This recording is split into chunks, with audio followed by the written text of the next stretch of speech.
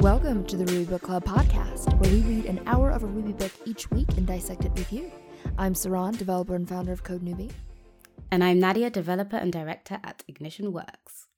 So we've been reading Confident Ruby by Avdi Grimm, and today we finally finished chapter 4, and so we're going to be discussing sections 5, 5.1, 5.2, and 5.3. And these look at the introduction to the delivering results section, writing total functions, using callbacks instead of returning, and representing failure with a benign value. And remember that you can follow us on Twitter at Ruby Book Club and check out rubybookclub.com to follow along. So, what did you make of the beginning of chapter 5, Saran? I really liked chapter 5. I liked it a lot, especially coming from the last sections that were very dense and very heavy, and the introduction to 5 and being able to kind of take a break from that density was very, very nice. So I really enjoyed it. What'd you think? Yeah, these sections felt like a breeze compared to the last two that we looked at, so it was a welcome respite. For sure. So chapter 5 is called Delivering Results, and it opens with a quote that I've never heard of before. It says, "Be conservative in what you send, be liberal in what you accept." And this is Postel's law. Were you familiar with this before? No, I've heard variations of it, but I wouldn't have known it as Postel's law. Yeah, I thought that was interesting. So it kind of set the scene up very nicely, transitioning from all the inputs that we've been dealing with so far, and now we're switching to what we give, right? What we give away at the end of our method calls. And so here we talk about how we've been really focusing on the internals of our method. And Avdi specifically says that we've been focusing on telling a coherent story. So he goes back to this idea that we're writing stories and there's a narrative, and we really want to make sure that everything makes sense and is very coherent and cohesive. Yes, and then he says, so now we've done that, what about the other end? What about what comes out of our coherent methods? And he says, now we need to think about the outputs and make it easy for the clients of our code. And it made me think, when we've been talking recently, about what are those things that more experienced developers always have at the back of their mind. And it's this other thing, this consideration of who or what is going to use the result of this method and what can I do for them. And Avdi characterizes it nicely on the following page, where he says, how can we be kind to our method's callers? Oh, that's so nice. I like that. And also, when we talk about confident Ruby, we so far have been talking about how do we make sure that when we're using our code, that we're giving it input and it's operating in a very confident way. But in this section, it also broadened that definition a little bit for me, where it said we also want the clients of our code to be able to write confidently too, right? So it's not just about me and my experience and how confident I feel. It's about the clients, the developers, the other people who are going to be using it for their own reasons that are maybe different from my reasons. And we want to make sure that they can write in a confident way as well. Cool. So let's go to the meat of it, which is 5.1, writing total functions. In this section, Avdi asks us to think about a method that could have many different styles of results. So you may get nothing, you may get one result, or you may get many. And it's very difficult when you don't know what form of result you're going to get. So how can you unify that?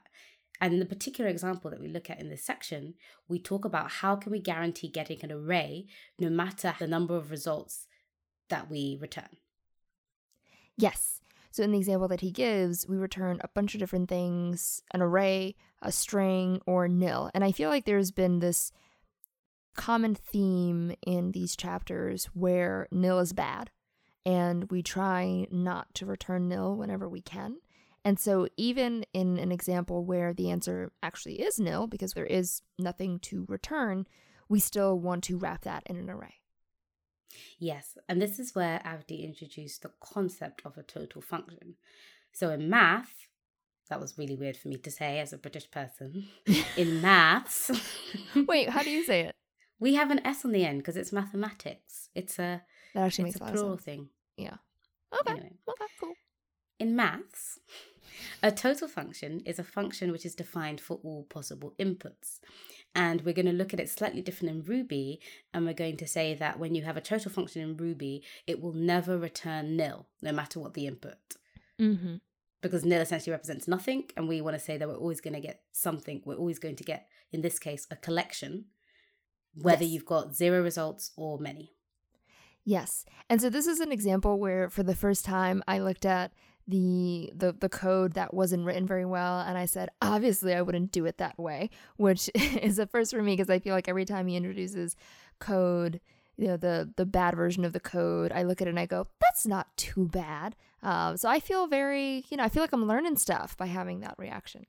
So he has this method called find words, and at the end of it, he has this conditional that says, if it's nothing, return nil. If it's one thing, return the string. And in order to make that method a total function and just define everything for all inputs and not have that nil value, the only thing we have to do is just remove the conditional at the end, which is pretty straightforward. Yes, because what you can do is it will return, if it doesn't find anything, because there's a select method call in this method, it will return an empty array if it doesn't find anything by default. And so that's great, but obviously this is too easy. Of course. And with all great stories, there's always an obstacle. And so Avdi presents us with a variation of find words, which this time has a guard clause. And this guard clause says, if an argument is not passed, then just return. So give an early return. And the guard clause is something that we talked about a few sections ago. So it's a familiar thing. And so in this context of avoiding nil and making sure we have consistent outputs, what do we do with that guard clause? So we know that for a total function in this case, we need to return an array no matter what. And at the moment with the guard clause, if no prefix is passed, then it will return nil. So therefore, we just need to edit that guard clause to say return empty array if prefix.empty. Mm-hmm. Yep, and that way, no matter what happens, we get an array and we have a total function, which is really nice. Yeah, and the key takeaway from this slight variation of the find words method is that you have to look for all the possible places that your method may return, yes, and make sure that you've got that consistent interface. So it's not just at the end. There could be things at the beginning or in the middle that will cause your method to return. And in those cases, make sure that you're returning that consistent thing. Right, especially if you have different case statements or different, branches in your conditionals, make sure to catch all those little places. And hopefully there aren't that many places, right? Yes, I know. If you've got too many, that's another problem. That's another issue, right? Yes, exactly. So then one of the other examples that he says is, well, what if you have something that he calls magic words, which automatically makes me happy. And it's a kind of a silly example. It's a contrived example that just says, what if there's another situation that you need to account for as well? And so in this case, the idea is you're finding the prefix and you have these magic words and you want to see, is the prefix match the magic words? That's right? Yes, and Avdi sets it up, like you said, it's a rather contrived example, but he sets it up so that if you find a magic word, it just returns the magic word as a string.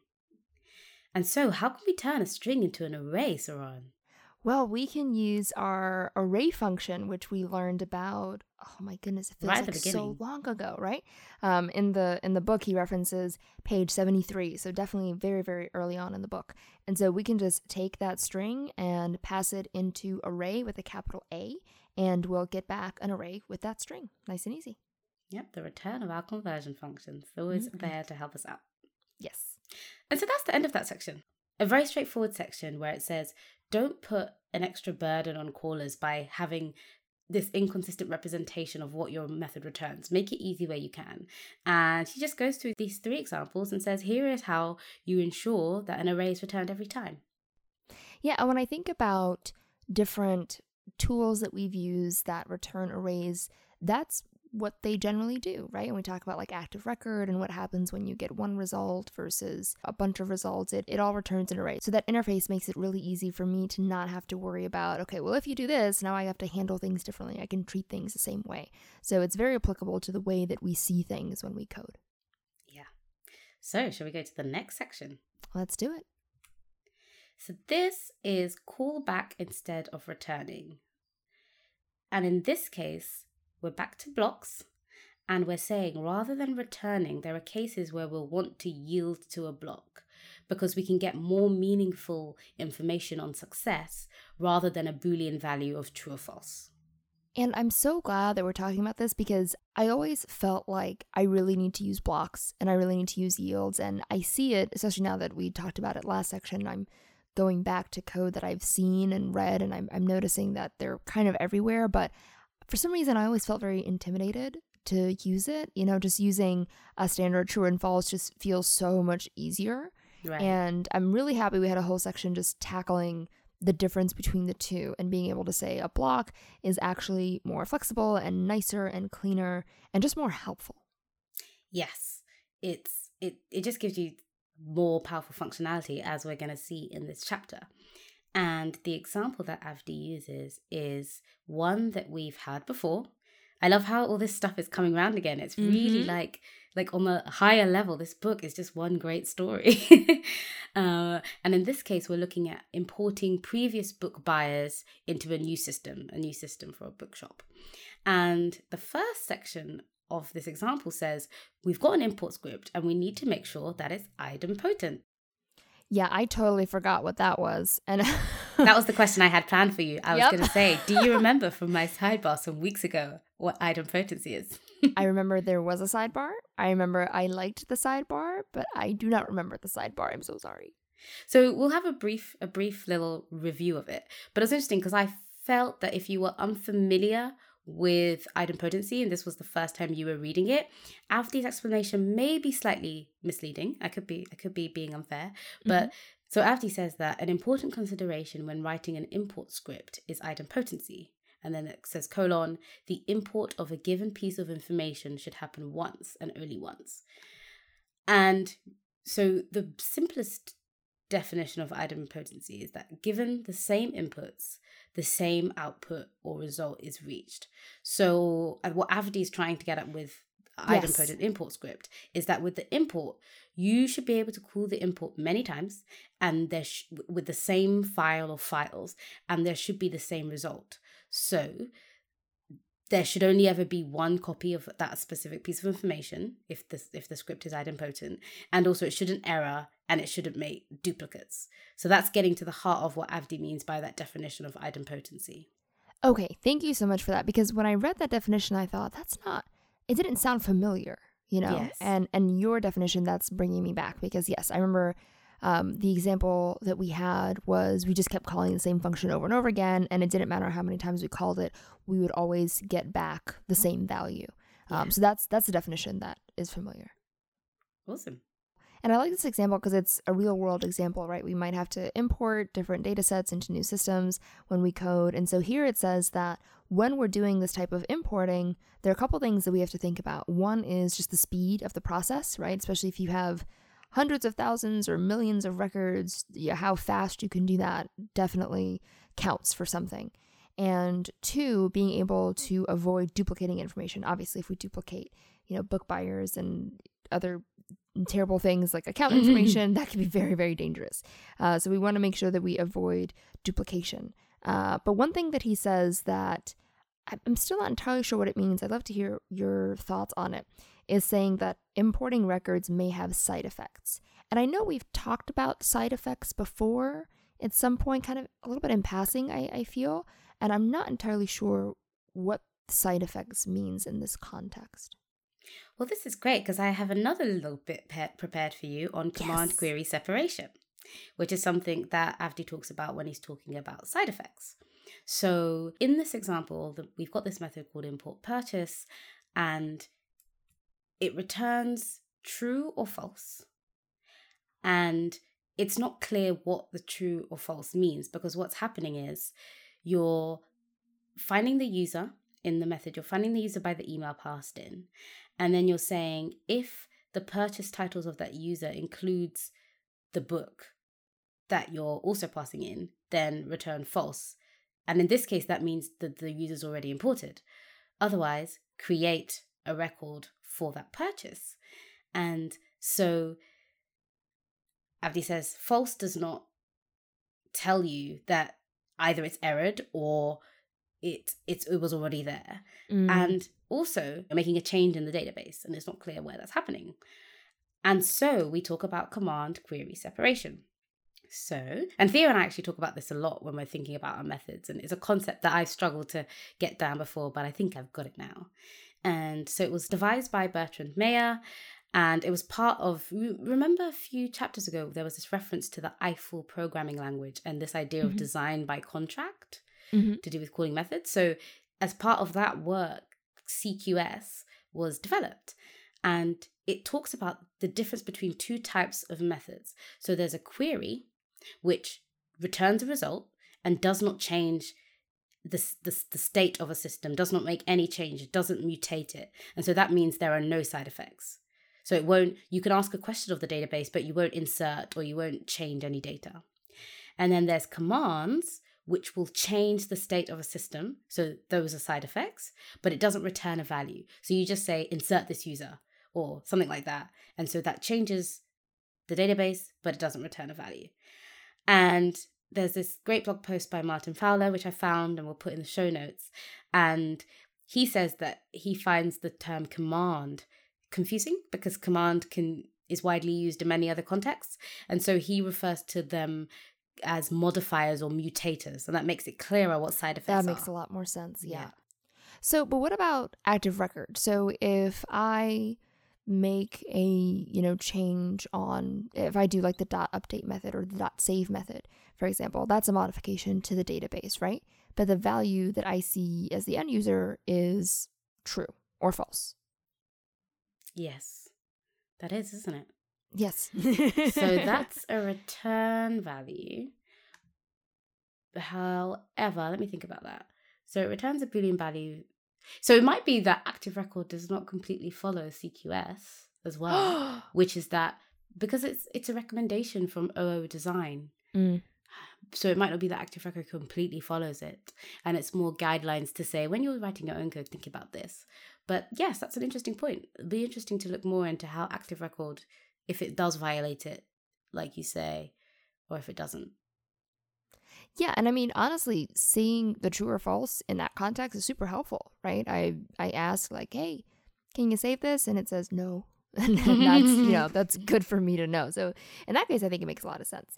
But it's interesting, right, to look at things that we use in real life and real gems and libraries and see, okay, well, what does the thing that is recommended and what doesn't? And if it doesn't, then maybe there's a good reason behind it. Yes, and it gives us more tools to equip us to evaluate and analyze things. So I remember when I started programming, people would have such strong opinions about, this is something I like and I don't like, or I love this tool because of this, or I hate this tool because of this. And it's often, I hadn't had at the time that experience or with things to play with them to feel pain or to work out what works well and what doesn't. And it's one of those things that, maybe you can start to evaluate the tools we use every day when we're equipped with these principles and these terms and patterns, and they can help us evaluate what's good in different circumstances, which things should we avoid, things like that. Yep. So in this example, we are looking at a method called import purchase, and import purchase takes a date and a title and a user email. It finds that user by the email, as you mentioned, and then it says if the user has purchased the title that was passed in, then return false because you don't want to import it again. Otherwise, create that new purchase, so created with the purchased at date and with the title, and then return true. So when we talk about QS and the command query separation, we can see that it violates it because it has the true false, but then in the else, it also has the thing where it's actually making a modification, which is also a side effect. Indeed. And so from there, what we find is when we actually use this method, so we might use it in an import script, we might do something like if import purchase, then send book invitation email. So as you mentioned, the issue with just returning a true and a false, the true one I think makes sense for the most part, but if it's false, it could mean that the purchase was a duplication. It could mean that something else was wrong with it. It's not very clear as to why it was indeed false. So we think we can do a little bit better than that. So one alternative that Avdi discusses is yielding to a block when the import is carried out instead of returning a value at all. Yes. And he talks about something that we discussed last week, which was receiving policies instead of data. And he defines something called an import callback, and then says in the method, unless the purchase was already in the system, add it to the records, and then execute the import callback. So we now have this conditional which says unless user.purchasetitles.include title, update the database, and then import callback.call. And then we can call the method and add a block to it. So in this case, it's got import purchase with the arguments that you've discussed previously, Saron. And then it says do user purchase as arguments, send book invitation email. So now we've got this nice API of being able to say, given a success event, do this thing next. Yes, and it's really nice because it allows us some flexibility too, because if we decide that if on import purchase we want to do a couple other things or we want to change the method, we can kind of do it in the block and see it in the block, and that way we don't really have to worry about a true or false. So we get a lot more flexibility and I think readability that way too. Yeah, and that's essentially the end of that section. And Avdi closes up by saying, now that we've got a block, it means that we can more clearly separate out the command and query. So we've made changes in the database, but then we can also say, hey, here's what you return to give a more meaningful message on success. And it just reveals more about your intentions rather than just this true false value, which, as we've said, is not very helpful. Mm-hmm. So in this example, instead of it being about making the code smaller just in terms of size, and making it shorter, this was really, really focused on intention revealing. And so if you look at just the amount of lines of code, they're roughly the same in both example, but the newer version of it, the one with the block, definitely shows you more about what it's trying to do. So a very nice improvement. Yeah. Shall we move on to 5.3? Let's do it. So 5.3 is called Represent Failure with a Benign Value. And I love these opening quotes. The opening quote says, the system might replace the erroneous value with a phony value that it knows to have a benign effect on the rest of the system, which I like. I kind of like this idea that there's like fakeness and goodness and, those kind of words are just make me happy and make me feel like code is alive. So I really like it. Yeah, of course. It's like our object neighborhoods. Mm-hmm. They're all characters walking around. Mm-hmm. So in this section, Avdi wants us to focus on cases where we return non-essential values and methods, and sometimes that value may be nil. But if the value is non-essential, and we know that nil can be rather poisonous and dangerous, then it's far better if we introduce a benign value, because then we don't have to do special checking for the nil and we don't have to be scared of nils. We can be more confident about progressing and knowing that something that is non-essential is not going to cause our code to crash. Yes, exactly. And so one example that we talk about is the render sidebar. And in the render sidebar, we have a section where we're pulling our latest tweets, our 3 latest tweets. And sometimes you might have those latest tweets, other times you just may not have anything. And so in that example, it says latest tweets or an empty string is what we're dealing with. And so when we have the actual method called latest tweets, where we take in a number argument, it says, if there's an issue, if there's an error, it just returns nil. And we're not very happy with that because, of course, returning nil is not very helpful. It doesn't do anything for us. So instead, we're going to rescue it with something that is equally empty, but is a little bit nicer to us, which is an empty string. Yes, and I like the question that Avdi poses. He says, do we really need to represent the error case with nil here? And then he says, how can we create a more humane interface? It's just interesting, that idea of humane, about being considerate and compassionate when you code. And again, I feel like the beginning of this section, all on delivering results, is much more focused on other people using your code and the considerations on the other end. Having said that, there was a lot about thinking about how client coders interact with your code too. But yes, it is just interesting, this use of the word humane and when we're thinking about writing code. So we've all seen nil so many times while we're coding that I just accepted it as, this is just a thing that's going to be there, and it's going to be a part of my code life and I just need to figure out a way around it. And Avdi is reminding us over and over again throughout these sections that we have a lot more control over how we code and how we deal with things and how we present code to others, right? So it's a really good reminder of the control that we actually do have in our coding environments. Even if we're a little bit newer and even if the stuff is a little bit more intimidating, we still have a lot of say in it. So this is a really nice example of, going from nil to an empty string. It's small, but it's nicer, it's easier, it's it's much more helpful and much more benign. And all the heart of all of it is this idea that software is fundamentally people, both you as the main developer. So this idea of how can you give yourself more confidence? How can you be empowered and show you have control? But also, hey, you're working with teammates and clients and people you don't know, if it's open source or people who come to your code after you've gone. And it's all about making it an easier job for all the people that work on the code as well. Yes, definitely. And so wrapping up that section, Avdi says, nil is the worst possible representation of a failure. It carries no meaning, but can still break things. Ouch. Mm-hmm. Sorry, no. And so therefore, when we're talking about a value that's used but non-essential, we don't need it to break our whole system. Let's find something that's workable, but semantically blank. So like you said, when you were talking through the tweets example, you used the term, it still is empty or something like that. And it's this idea of, it's empty too, but it just doesn't break things. It's nicer. Yes, exactly. And that's the end of that section. Yeah. So we've now switched gears to delivering results. And as you've heard, Avdi does not like nil, we don't like nil, and you've probably had some really bad experiences hunting down those nils and working around them. So we want to hear your nil story.